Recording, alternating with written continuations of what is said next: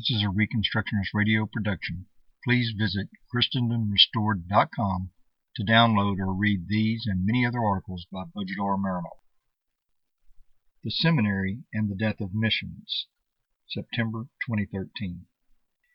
In my work with Christian missions around the globe, I have encountered a phenomenon that I consider threatening to the future of missions. Young men who have been converted to the message of Christian Reconstruction and who have heeded the call to evangelize their nation with the comprehensive, culture-changing gospel of the kingdom of Christ believe they need seminary education to be able to succeed on the mission field. In fact, to be honest, I struggled with the same belief in the earlier years of my mission work in Bulgaria. The Christian seminary, especially one attached to a supposedly reformed denomination in the U.S., a young missionary believes is a necessary step for him in learning theology and its practical applications so that he can effectively evangelize the people to whom he is sent. Such belief is based on an erroneous view of the nature and purpose of foreign missions, as well as on a misunderstanding concerning the real nature and purpose of modern seminaries. What does a foreign mission really do? In two earlier articles published in Faith for All of Life, I defended the thesis that foreign missions were never intended in the Bible to be an escapist undertaking of snatching individual souls and lining them up at the bus stop to heaven. Neither were they a New Testament thing. Foreign missions originated in the Old Testament were intended as a means to expand the culture, or rather, the civilization created by the law of God in Israel, to all the nations on the earth. That was Israel's very raison d'etre, to serve as a teacher to the nations, as a city on a hill and a light to the world, and the nations would see the laws of Israel and would praise their God and would desire their wisdom. Deuteronomy 4:5-8. Foreign missions then were a cultural conquest, as was the later development of Israel's diaspora, the synagogue. But since culture is defined by its laws more than anything else, the essential nature and the main focus of foreign mission was to be ethical judicial, that is, concerned with the issues of practical righteousness and justice, both for the individual and for his institutions. God's own foreign mission to Israel in Egypt culminated in Mount Sinai, where he made the covenant with them and gave them the law. From there on, Israel as a community was to be defined by the law, and Israel's purpose and meaning was to be defined by teaching the nations that same law. But if this is so, then the main focus of foreign missions should be not abstract theology, but what is often called applied theology. And applied means really applied, that is, theology that is not just a discipline existing for itself, an ivory tower structure of pure intellectual interest in biblical typology, or in obscure textual structures in the Bible, or in patterns of liturgy or ritual, or in peeking into the intricate details of the ontology of the Godhead. Applied means a theology that is concerned first and foremost with translating the knowledge of God into specific ethical and judicial instructions for the life of man, as well as for the life of his society. This is the very meaning of the gospel, as preached by Jesus Christ. The knowledge of God translated into concrete ethical and judicial terms as the foundation for the life of man and of his society. God is holy, man is fallen. Translated into a concrete judicial reality, this means that man is heading to a place of eternal judgment. God is also merciful, and he is sovereign. He has sent his Son to atone for the sins of man and thus save the elect. Translated into concrete judicial reality, this means that the elect are going to spend eternity with God. Those who are saved are called to obey God in Christ, and this means they are under obligation to return back to the ethical judicial principles of the law of God, which is the very purpose of the New Testament teachings of both Christ and the apostles. Also, the creation fell with Adam, but was restored in Christ, which means that Christ redeemed work to restore the creation around them back to God's purpose for it. The sanctification of the heart of man and the sanctification of his environment and culture are the same process, and it is a process of ethical judicial restoration, that is, of returning man, the culture, and the creation back to ethical obedience to God. This is exactly how the gospel is described in 1 Corinthians 15, 1 through 28. We can't understand the true nature of the gospel unless we accept the truth of this passage, that the gospel starts with the fact of our sin and Christ's substitutionary sacrifice, but inevitably leads to all things being subjected to him, that is, a world that is operating under the law of God. History is that judicial victory of Christ, of making all his enemies his footstool. Preaching or missions that are not led to this final goal of evangelism will always be incomplete and irrelevant. Evangelism can't be limited to the fact of Christ's death, or to the individual salvation of a few souls. Evangelism is about restoration of all things under God. What does a seminary really do? A Christian mission, therefore, is first and foremost an ethical judicial undertaking to change the hearts, behavior, practices, habits, customs, norms, laws of a nation so that the nation submits to God. Such a task doesn't need abstract theology. It needs a theology that informs the hearts, behavior, practices, habits, customs, norms, laws as to what practical godliness is, a theology that makes the connection between the character of God and the character of man, and teaches the redeemed man to build his culture in obedience to God. So does a missionary really need our modern seminary education to be able to do his work? The modern seminary is not only unfavorable to this task of evangelism, it is in reality practically opposed to it. It is in the very nature of the modern seminary to separate theology from life, and consequently faith from life. R.J. Rushdoony called the seminary a Neoplatonic institution and pointed to the fact that teaching in the modern seminaries is modeled after Greek pagan thinking. It is based not on a covenantal view of reality where faith has direct applications to the real world of human action, but on the dualistic separation of theology and practice. There is a very clear separation between theological disciplines and practical disciplines. Rushdoony continues his analysis, and that separation between theoretical theology and applied disciplines is a testimony of the dualism of the modern seminary. If a modern student would try to find any seminary courses that try to apply theology to life outside the limited religious experience a man has in the church Sunday morning, or outside the obscure intellectual pursuits of seminary professors and students, he would have a hard time finding such a thing. There are no seminary courses on biblical economics, or biblical civil government, or biblical money theory, or biblical principles for business, or science, or family, or anything else that men in the real world have to deal with. No seminary offers anything that would apply theology to life.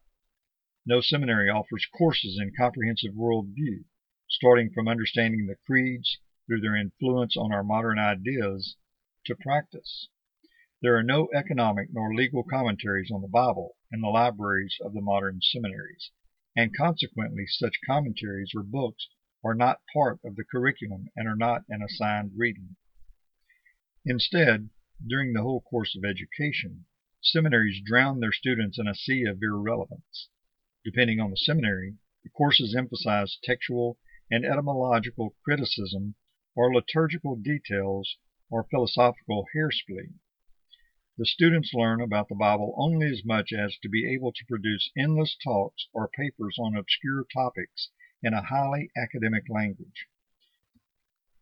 At the end, a student knows how to satisfy his professor's obsession with elitist academic philosophizing, but he hasn't learned a thing about how to change the culture of a pagan nation, or how to voice a prophetic warning about a coming judgment for ungodly practices in that nation.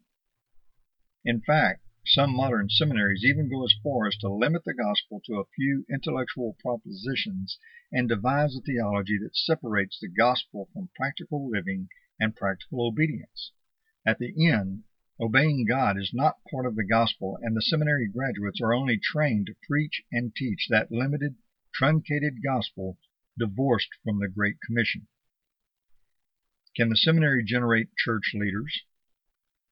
As elitist as the culture in the seminaries is, it is far from being even close to producing true Christian leadership. Elite is not the same as leadership, and leaders are not produced through training in Neoplatonic irrelevance. A leader only arises when there is a covenantal worldview, that is, a worldview that allows for no dualism between the intellectual foundation and the practical applications of an ideology. Seminary training by professors who make a living by living in a secluded habitat of abstract theological meditation is just as incapable of producing true leaders who change cultures and teach nations as is government school education by union-protected bureaucrat teachers incapable of producing a generation of risk-taking entrepreneurs. It is not a surprise, then, that the rise of the seminary, and especially the rise of seminary education as the foundational test and qualification for ministry, whether pastoral or missional, has coincided with the decline in the effectiveness of missions. A missionary who views the world in dualistic terms, who views theology separated from practical ideology, faith separated from real life, and church activities separated from the worldly activities, would inevitably limit his mission endeavors to building a small ecclesiastical replica of his seminary, or of the world that his seminary is promoting in its curriculum. He won't be willing to change the culture or challenge the world. In fact, he won't have the theological tools or knowledge to do either. To do so, he would have to be a social reformer, and being a social reformer is the ultimate anathema for the modern seminary mentality. Issues of practical personal ethics may be included in the scope of his preaching and teaching to his listeners, but never issues of justice and equity. Even what personal ethics, that is, present in his preaching and teaching would be rather reduced to a mystical and individualistic level, and issues of political, economic, legal, or other ethics would be excluded, as being not the gospel.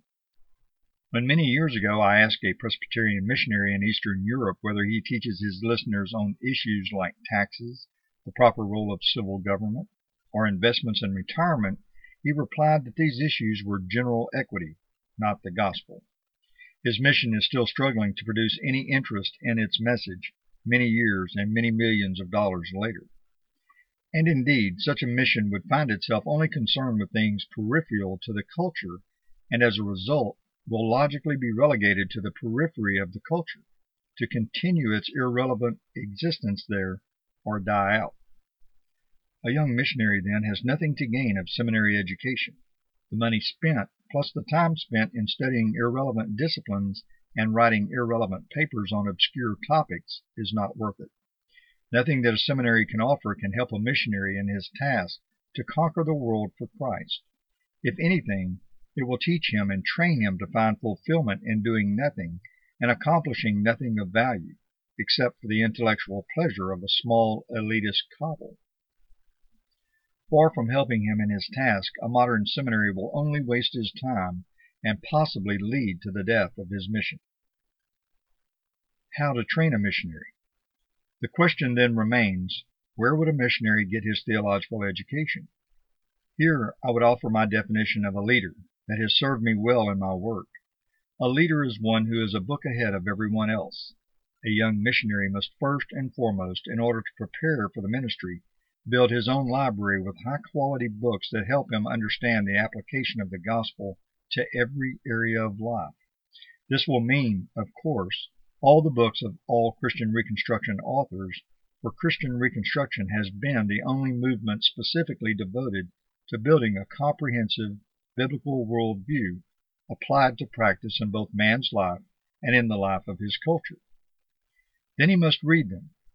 When a crisis hits, men always look for answers. Cultural conflicts are always won by the men who have better answers to society's problems. A missionary must be prepared to give an answer to everything he is asked about. A well-read missionary who has the biblical answers will inevitably focus the attention of the culture on himself and will have an open door for evangelism. Deuteronomy 4:5-8 was a promise. It still is. Then he must teach his listeners those biblical principles and their application to their everyday life. Nothing speaks come and join us so powerfully as a covenant community that has the best laws and abides by them. A seminary will teach him neither the laws nor the practical case application to his culture. Such a job is the job of a pioneer, and one graduates from a seminary by learning to tread the old traditional paths, not by breaking new ones. And then he must never forget the goal of the gospel. Make the culture submit to Christ. The gospel doesn't end with a person's conversion. It ends with all being subjected to Christ. Preach it to your listeners every time you have the chance. And at the end, he must present the optimism of the gospel. That future belongs to us Christians. 1 Corinthians 3:22.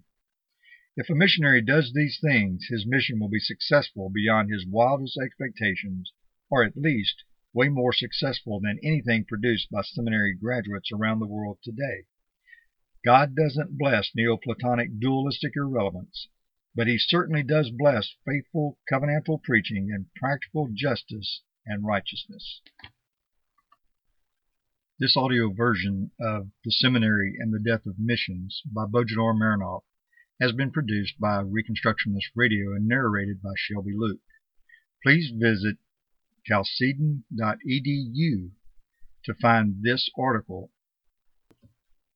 by Bojidar Marinov. Please visit ChristendomRestored.com to download many other articles by Bojidar Marinov.